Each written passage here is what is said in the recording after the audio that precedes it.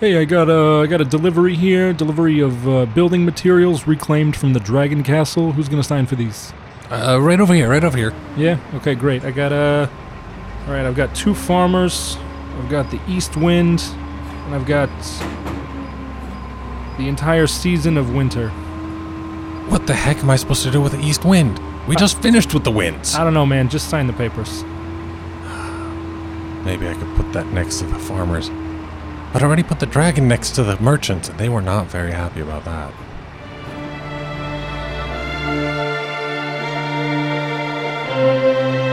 Hello, everybody, and welcome to Dragon's Demise, the podcast about what happens on, around, and behind the tabletop. I'm Greg B., joined today by Jacob, Hello. and we're going to be reviewing Dragon Castle by CMON and Horrible Games. But first, let's talk about what we've been playing. Yeah, so we had a few games brought to table, and we actually just finished playing Teotihuacan, City of Gods. We did, and we played it right this time. You may have Yep. seen us play it on stream, where we didn't realize that we did anything wrong, but afterwards, Jacob was looking at the rules, and we realized that when we perform a main action, Yeah. which is like, I don't know, it was like 90% of that game, Yeah, we were supposed to be paying Coco. yeah. We were not. We were And this not pretty doing that at all. dramatically changes the game. So we Yep. played another game just to Mhm. make sure that, like, you know, we actually were playing it how it was supposed to go. Yeah, And it was actually surprisingly similar. yeah. Like, yeah, it changed up how I valued certain things. for sure. But in terms of general flow of gameplay, in Mhm. terms of, like, final scoring, Yeah, the final scoring was still surprisingly high. yeah. I think you yeah. were maybe even higher than you were in the previous game, No, I wasn't higher. I was in the 260s. I think the first Oh, game okay. I was only in like the 230s. 230s in Yeah. this one. But overall, I mean, I think it made more sense. A lot of, like, the design of things made more sense Yeah, to me, for sure. you know, now that we were playing correctly, which, Mhm. what a surprise. But Yeah, exactly. I mean, the value of Coco just went up because like last time we like weren't using it very much for anything, right. and like there were a few things that used it, and it was just like all right, but I just had a stockpile of Coco at the end of the Yeah, game. it was just huge. But, Yeah. but yeah, so if yeah. you didn't see the stream, Teotihuacan is a Euro where players are controlling workers in the ancient Mesoamerican city of Teotihuacan, City of Gods, and you're attempting to basically earn favor by constructing a giant temple in the center of the city. Yeah. There's other things that you can do. Obviously, it's a Euro, so you're gathering resources. You can research some technologies, which will give you, you know, they make you better at certain actions or Yeah. give you additional victory points when you perform certain actions. And there's also a mechanic called the Avenue of the Dead, Yep. which is basically, you know, your workers can ascend. Mhm. They're represented by dice rather than meeples, and so they get more powerful, and then they ascend and earn a space on the Avenue of the Dead. It's all very thematic, but the core of the game really revolves around the temple, building the Yeah. temple, acquiring resources to build the temple, putting decorations on the temple. Like, that's the heart of the game. Pretty much. Ironically, this is a Euro set in Mesoamerica. Yeah. I mean, but like I said, it's got really strong flavor. Yeah. I really like the theme. I think they did a good job. Mhm. I mean, I'm hardly an expert, but I think they did a good job of having the mechanics reflect the theme. So that's really nice. I appreciate that. Yeah, for sure. I really like the way that the game played because like it's not like you can just move your workers anywhere. Mhm. And like the fact that the workers are dice and that they get improvements as you move them around and that kind of stuff until they get to 6 and then ascend and then you get right back down to 1. And it's just it's a nice flow, I think, where it's just like you're building up, and then you know when you have that level 4, level 5 worker, they will get a lot larger benefit from going to certain spots. But then at the same time, they will then ascend, and you'll be back down to a level 1 worker. Right. Yeah. There's a very delicate balance there. It's interesting because, so thinking about the Euros that I've played recently, this sort of like worker ascension mechanic is actually fairly unique. Yeah, for sure. There's definitely a lot of mechanics that are familiar. So there's like worker bumping shows up. That's been a very popular one lately. Jacob, you alluded to it, but you've got the board isn't free to move around. You're actually moving clockwise in a set order around the board, which has been really common. I know Crusader, Thy Will Be Done. It's not exactly a Euro, but it features a similar sort of like rondel. Of like, you can only access these spaces in this order. So that's been a popular mechanic. But the worker advancement mechanic, I think, is pretty unique, at least among games I've played. I like a lot of things about how you get to use the workers as the main action. So first, like the workers, what level they are influences how good you're able to get the action, and how many workers can also influence that. But then the cost of it is influenced by how many other colors of dice, so other people's workers, are on those spaces. Mm-hmm. So that also, I think, is a really cool mechanic, because like you have to pay Coco in order to be able to use that. And that also incentivizes just like, it's like, okay, well, getting to this space and using it might be really good for me, but is it worth the Coco? Right, which also leads to some defensive opportunities. Mm-hmm. You know, if I have, say I'm trying to get to a particular space and there's 2 different workers that could do it, I'm going to be thinking about not just which one's advantageous for me because of, their relative strength or whatever, but also which one I want to leave on a tile that I know my opponent wants to activate. So it's very subtle, but sort of a player interaction mechanic there. For sure. Which is, it's interesting to see a Euro moving into those spaces. Yeah. Overall, I really enjoyed it. You mentioned this is up for, what was the award? The Golden Geek Awards. The Golden Geek nominated Awards. for, I think, 4 of them. Right, including Best Solo Mode. Yeah. Which I almost played, but it was going to be my first game, and I figured that my first game should actually be like a proper multiplayer game. But I am, though, really excited to try out the solo mode, so I'll have to do that and report back at some point. Yeah, hopefully before the review. Yeah, definitely. Otherwise, I've actually also gotten a chance to bring Age of Mythology, the board game. Nice. That's like, that was one of my favorite video games when I was a kid. Me too. It like brought back so many memories, especially because a lot of the assets are actually used from the video game. Oh, like the art and stuff? So like all the gods.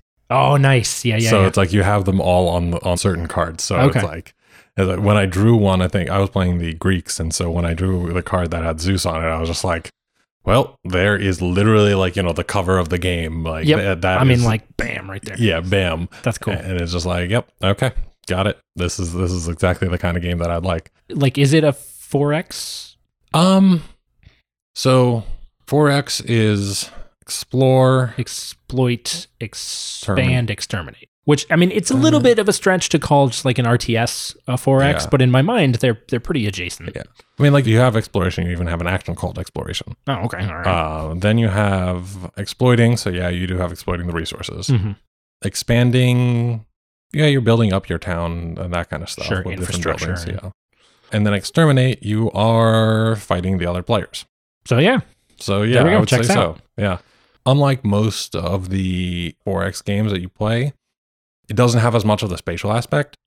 Okay. So it's really like more tableau building in that way. Oh, okay. Where you've got your main player board, and that has 3 areas. You have your like holding area where all of your resources, your units, and all that kind of stuff stays. Then to the bottom left of the board, that's like the pretty much just the area around where you're from, which is where you can get all the resources and that kind of stuff. So when you explore, you find the spaces there. It's actually a pretty cool mechanic. You like draw from this pile of all the different spaces a number of tiles equal to 1 plus the number of players. Okay. And then this is during any explore action, so that means that if I play explore, you also get to take one. But they have certain backgrounds that are for the different terrains. So you have fertile, desert, mountain, hills, and forests. Okay. And I think that there's a pretty interesting distribution of all the different types of resources on there, but you have to take something that you still have room on your map. So okay, so it all comes back to your own player board. Exactly. So like if I only had 1 mountain and 1 desert on my entire board because I was playing the Greeks and they don't really have much in terms of deserts, at least. Sure. They're mostly hills. So I could only take 1 tile of each of those at any point. Can you replace one that you already have, or are you like locked in? Oh, shit. You're locked in unless you have some kind of power that lets you destroy that. Or, and this is a pretty cool aspect, when you're attacking someone else, you get to choose which area you're attacking. Their holding area, their production area, or their city.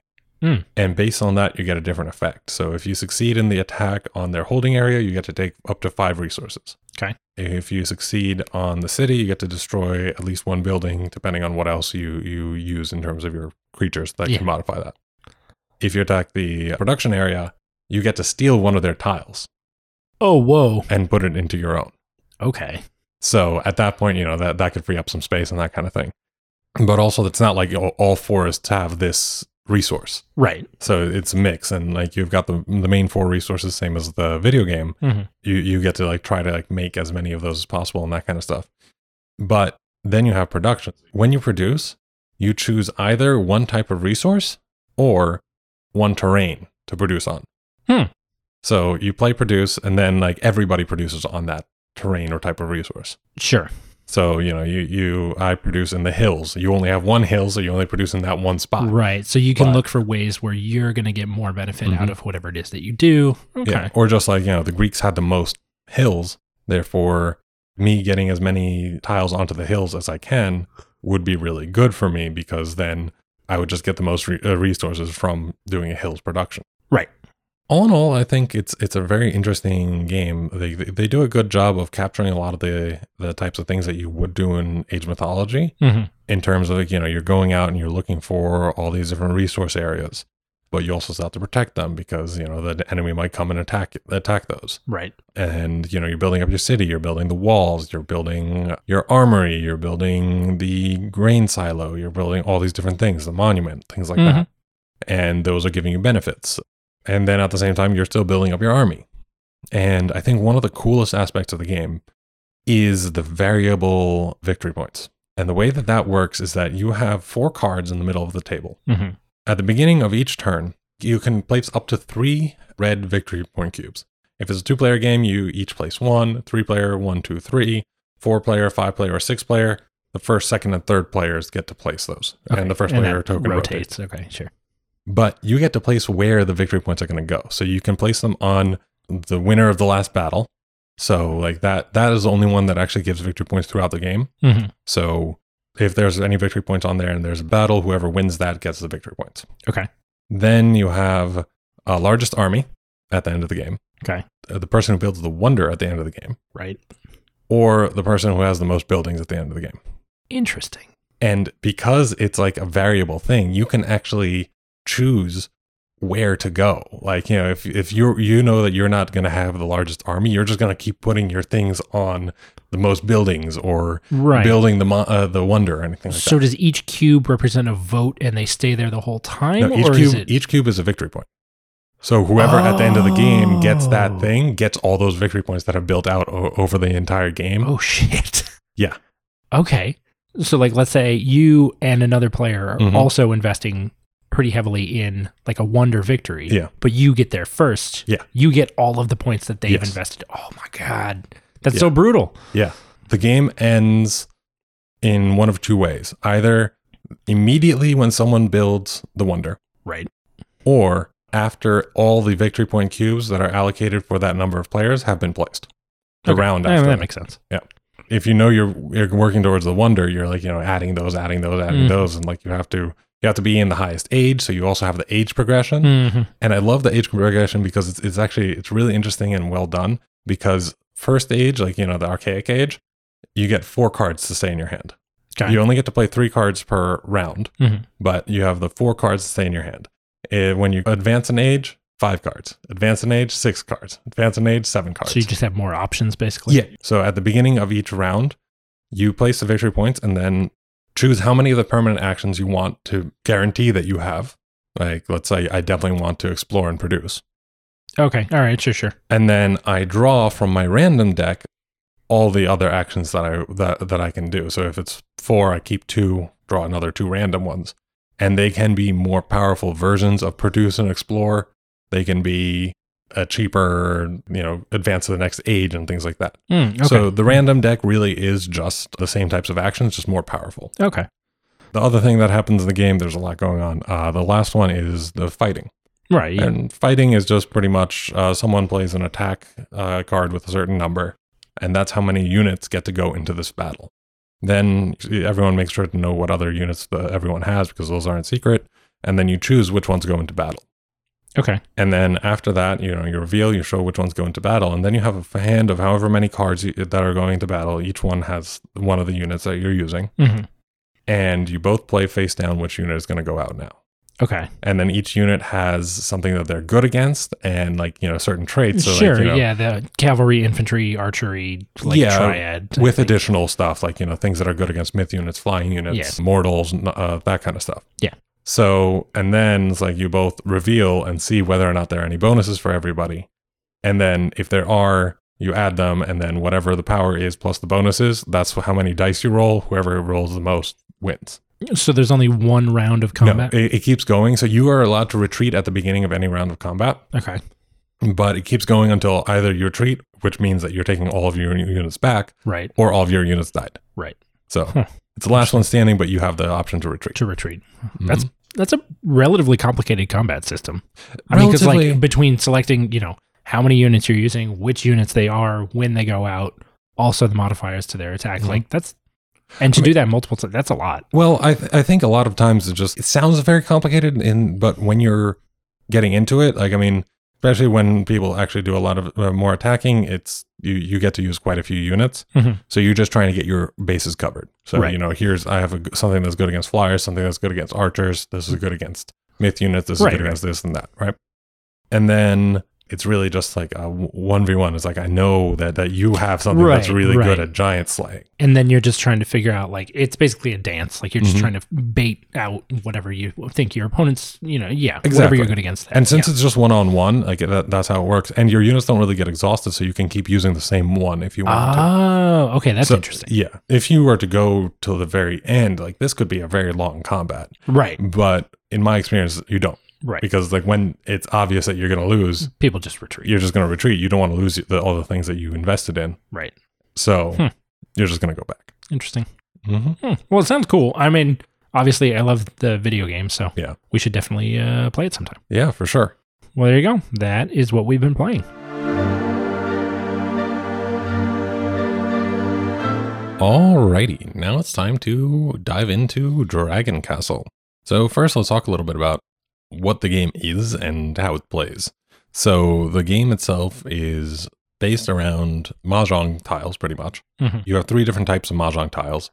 You have the factions, right, which are the merchants, the soldiers, and the farmers. Mm-hmm. Then you have the special tiles, which are the 4 winds, the 4 seasons, and the 3 different types of dragons. Right. You take all these and start off the game by building the titular Dragon Castle on a board that's provided. Mm-hmm. You can either use the template that is provided for your player count, or you can build your own, which is actually recommended, and they give you some additional designs and other things like that that can be used for different player counts. Once that's built, everyone also gets their own player board. Everyone gets one of these shrine toppers, pretty much, that you have to use. And you deal out 1 spirit, which gives you an additional ability during gameplay, and 1 dragon, which gives you an additional scoring condition. Yeah. And then you start up the game. In the game, you have 4 different kinds of actions that you can use. 3 of them, which are used throughout the majority of gameplay. Right. By default, the 3 actions that are available to you all involve taking a single tile from the top row. Mm-hmm. So you're obviously working down the castle. Start on row 3. Once those tiles are gone, you can access row 2 and then row 1. Yeah. All 3 of these actions start by taking a tile from the top. Once you've done that, you can either take an identical tile. So if it's from a faction, that means that it has the same number represented on it. If it's a special tile, that means it has exactly the same symbol. Yep. The advantage of taking this second tile is that it can come from just about anywhere. It doesn't have to come from the top row. It can come from row 2. It can come from row 1. The only stipulation is that it has to be a free tile, which means that the long edges of the tile have at least 1 accessible. So if you think about, a classic Mahjong board, you've got basically the things on the edges of the board that are accessible. The second action that you can do is to take a tile from the top and then take a shrine. So there's shrines in the general pool. Shrines will be used throughout the game in order to basically score additional points. Mm-hmm. Finally, the third type of action you can do that involves taking a tile is to take a tile and then just discard it to gain a victory point. Yep. And then when you take these tiles, you then start building on your own castle. So you have your own player board and you start placing these tiles. When you place them, you have a few things that you've got to look out for.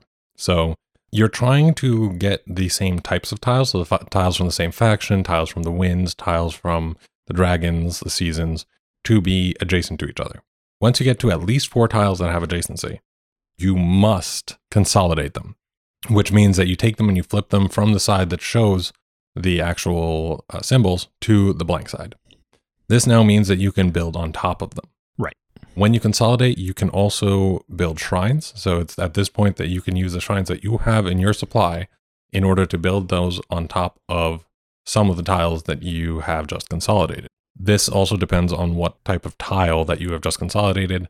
If it's one of the 3 factions, then you get to build 1 shrine. If it is one of the seasons or one of the winds, then you get to build 2 shrines. If it's a dragon, you get to build 2 shrines and also get a victory point. Also, when you consolidate, based on the number of tiles that you have consolidated, you will get victory points. So if you consolidate just 4, you get 1 victory point. If you consolidate 5, you get 3, 6 is 5, 7 is 6, 8 is 8. So, the most efficient for victory points is to consolidate a full 8 tiles, because then each tile is worth 1 victory point. But obviously doing that is pretty hard to pull off. Yeah, because you are not allowed to have 4 of those tiles touching at any other time. So you can't choose not to consolidate if you have 4 of them touching. Right. The other thing about consolidation is that when you're looking at adjacency, height doesn't matter. So if you have a farmer at height 3 and a farmer at height 1, those are still considered adjacent. So you want to be very careful with where you're placing, because you don't want to consolidate earlier than you're looking for.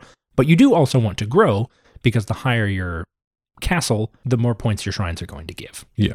Shrines get points based on their height. So a 1 tile shrine gets 1, 2 gets 2, 3 gets 3 at the end of the game.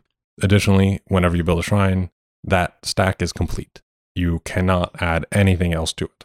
Right. Now, we did mention that there was a 4th type of action. Yep. This is called summoning the dragon. This is normally inaccessible. This only becomes available once there is only 1 row of tiles left in the dragon castle. So row 3 has been depleted, row 2 has been depleted.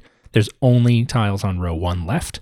At this point, any player can take a countdown tile from the board and put it in front of them. Those are worth 2 points at the end of the game. Yep. But more importantly, once that reaches 0, basically the countdown track reaches 0, the game ends. You finish the current round, and then you're done. You move on to scoring. So the ground floor can really be considered the beginning of the end phase, but it doesn't have to be depleted in order for the game to end. You only have to run out of countdown tiles. And the countdown tiles that you have are the number of players that are playing. So 2 for a 2-player game, 3, 4, etc. If you do run out of tiles, but someone else still wants to take that action, there are additional tiles available for them to take, but it still just means that the game is ending. Exactly. And then once the game is over, you move into endgame scoring. So like we said, you have earned victory points throughout the game, either by discarding tiles, by consolidating dragons, or just by consolidating in general. And then you add to that the points that you're getting from your shrines, as well as any points that you've earned for satisfying the dragon condition of additional endgame scoring. And then whoever has the most wins. Just a note, the dragon and the spirit are both optional and more advanced rules. The base game itself comes with all this, but it recommends for your first game or 2 to not play with those. Right. We just jumped right in and started playing with them because it's a pretty straightforward game concept. It's not extremely difficult, but we also do think that they definitely add to the game. Oh yeah, definitely. Which, I mean, is the perfect segue into talking about how the game feels. I think the spirit and dragon cards are actually one of the high points of the game. So for spirit actions, you're looking at things like once per turn, you can consolidate 3 tiles instead of 4 tiles, but you score the same amount of points as though you had consolidated 4. Yep. When you place shrines, you can place 1 additional shrine. So some pretty powerful effects that also kind of dovetail neatly with different strategies. So obviously consolidating 3 at a time, that's the antithesis of consolidating 8 at a time. Yeah. But you're going to be rewarded because, per tile consolidated, you're placing more shrines. You're placing shrines more often.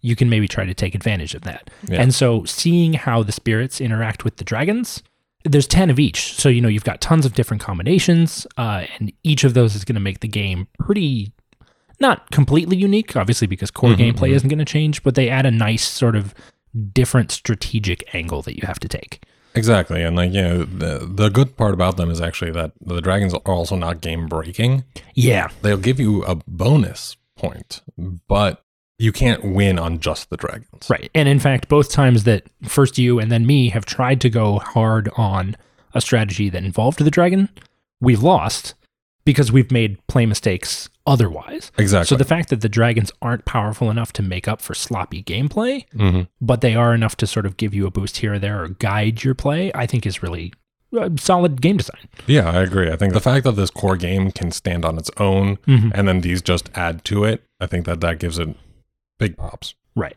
Additionally, I just really like the three-dimensional and the placement aspect of all the different tiles. I think that it's really fun to try to figure out. It's like when you're also transitioning from different things, like, do you want to go and do a strategy that has a lot of shrines, but they're pretty low?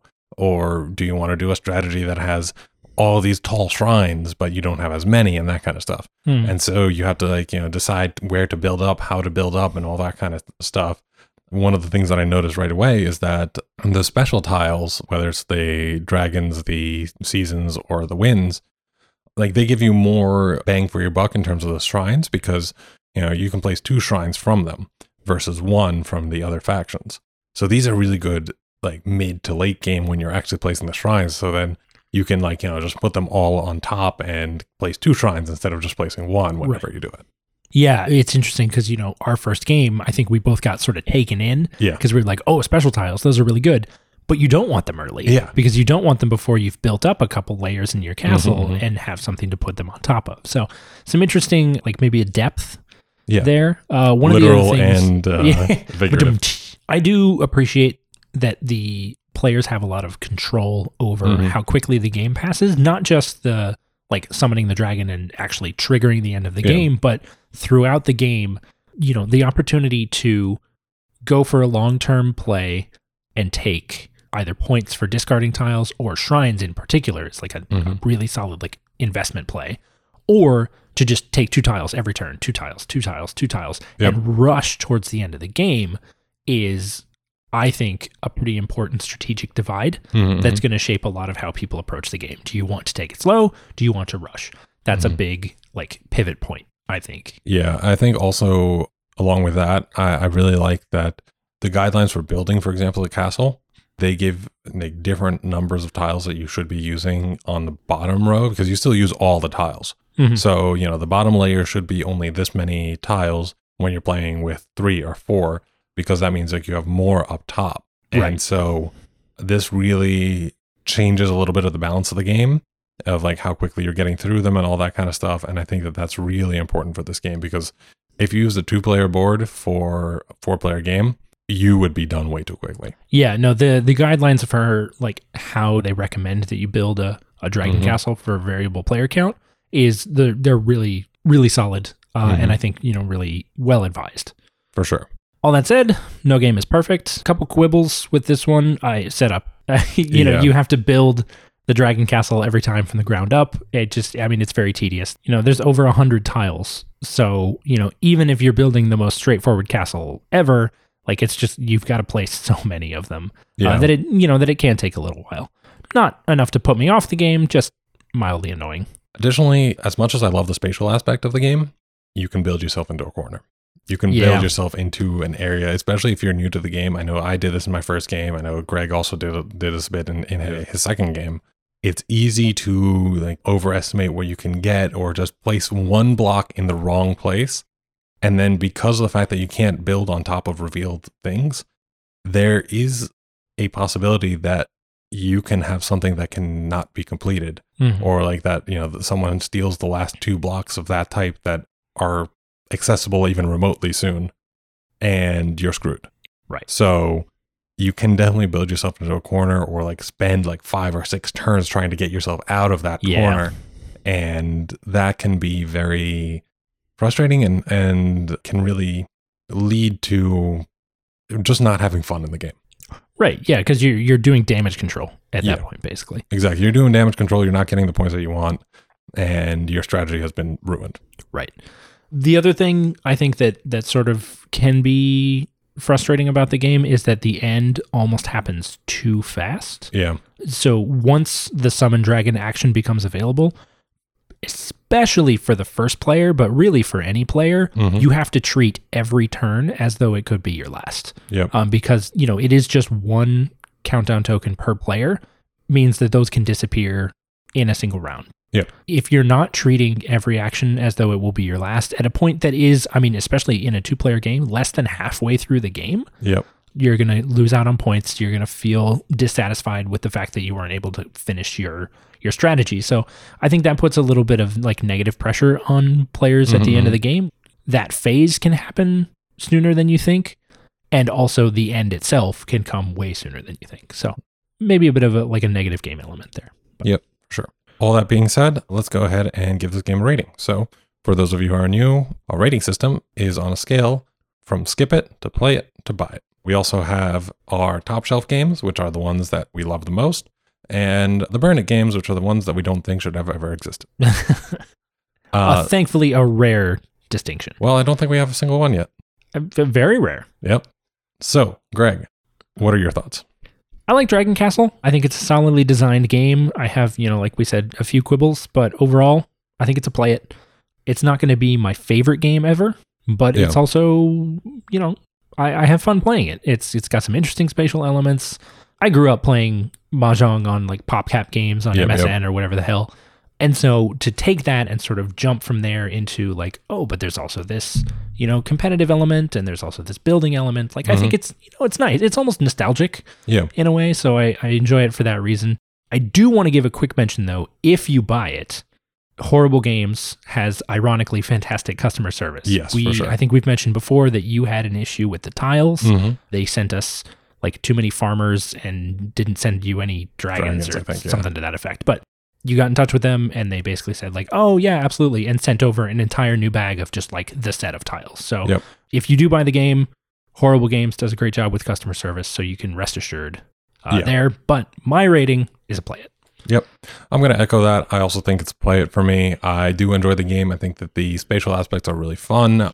It's definitely a game that can capture a lot of the, nostalgia from the Mahjong on like the computer on Windows and all that kind of stuff, which I really do enjoy playing. But I love the fact that it adds that additional building aspect to it. It really gives it a purpose almost. So I really enjoy that. The pieces are really well done. The tiles themselves are nice. They're heavy. They're not like, cardboard or anything like that. They're actually like, pretty nice Mahjong tiles. And so overall, I do enjoy playing the game. So I definitely recommend you play it. Well, there we go. Solid play it rating for Dragon Castle. Before we go, as always, we're going to give you a couple of games that we feel are similar. If you like them, you'll probably like this and vice versa. The first is Potion Explosion. Very similar concepts in terms of looking to take elements from a communal board that have depth of meaning. You can be looking to take, in the case of Dragon Castle, a tile, or in the case of Potion Explosion, a marble that is short-term benefit for you, long-term benefit for you. You can do it specifically to screw over the person who's coming after you. There's lots of similar elements in terms of how you're approaching the board and the levels that you sort of have to think on in order to be successful. Obviously, different theme, plenty of different elements as well. Potion Explosion sort of adds an additional layer in the form of crafting and then using the potions as opposed to simply building the castle. But overall, in my mind, very similar games. If you like Dragon Castle, I would highly recommend checking out Potion Explosion. Yeah, I agree. And then the second one I'm going to mention is Viceroy. So if you take the pyramid and instead of building up from the ground floor up, you're building like into the center of the table with all the cards. It also has a very similar aspect. You have the center of the table where you have the different things that are available, and then you're trying to compete to almost get them. And then when you do, like, you have to place them in certain places, and some things can lock out other things. And there's a huge, like, just placement mechanic. And you can also go for, do you want it to be really wide? Do you want it to build it up tall and other things like that? So I think that there are a decent number of similar placement mechanics, as well as like benefits for placing in different ways and the different play styles that you can do. That being said, Viceroy is definitely a more complex game. Oh, yeah. There's just a lot more going on. Each of the cards has 3 or 4 different things that happen whenever you place it, or that you can use whenever something happens. So that is definitely a more complex game. But if you like that type of thing, I'd highly recommend it. Quick game for a quick third recommendation. Pyramid's Deadline. Again, horizontal plane instead of vertical, but very similar, particularly on the time pressures. Yes. End of the game can happen very quickly. you can end up with 0 points because you didn't finish your pyramid in time. So if you like the sort of competitive building element almost, Pyramid's Deadline, super tiny, super easy to pick up and play. So if you want to take Dragon Castle with you on the go, check out Pyramid's Deadline instead. And there you have it. That's our review of Dragon Castle.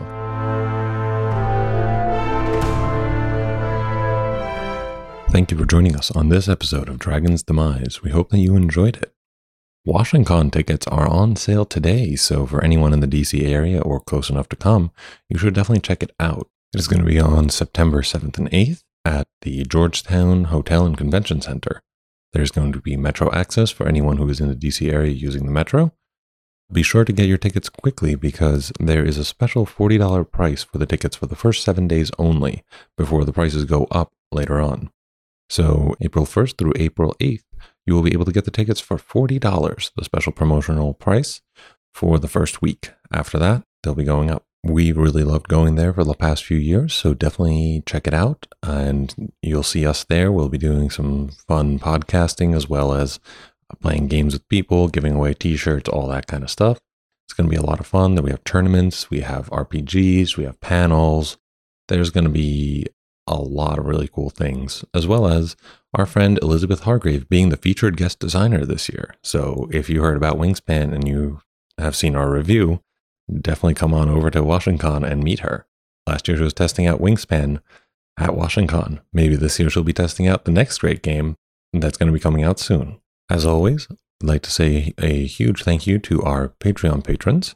So thank you all for supporting us and for helping keeping us up and running. We really, really do appreciate all that you do, and, every dollar helps. Thank you so much. So let's go ahead and say thank you to our Greater Worm patrons. So that is, as always, Sam, Meg, Carissa, Hunter, and Casey. Thank you all so much for your support. We really, really do appreciate it. We'd also love to thank our Twitch subscribers, both new and old. So first off, thank you to our 2 new Twitch subscribers, the Mario Sanchez and Go Kid. Thank you so much for your tier 1 subs. We really, really do appreciate it. As well as our perennial favorite, Adam Krasberg. Thank you so much for your resub this week. It is awesome. We really couldn't do all this without you. And finally, please join us for another episode of Dragon's Demise next week, where we talk to David Abelson, who is one of the designers of Gartenbau, now on Kickstarter.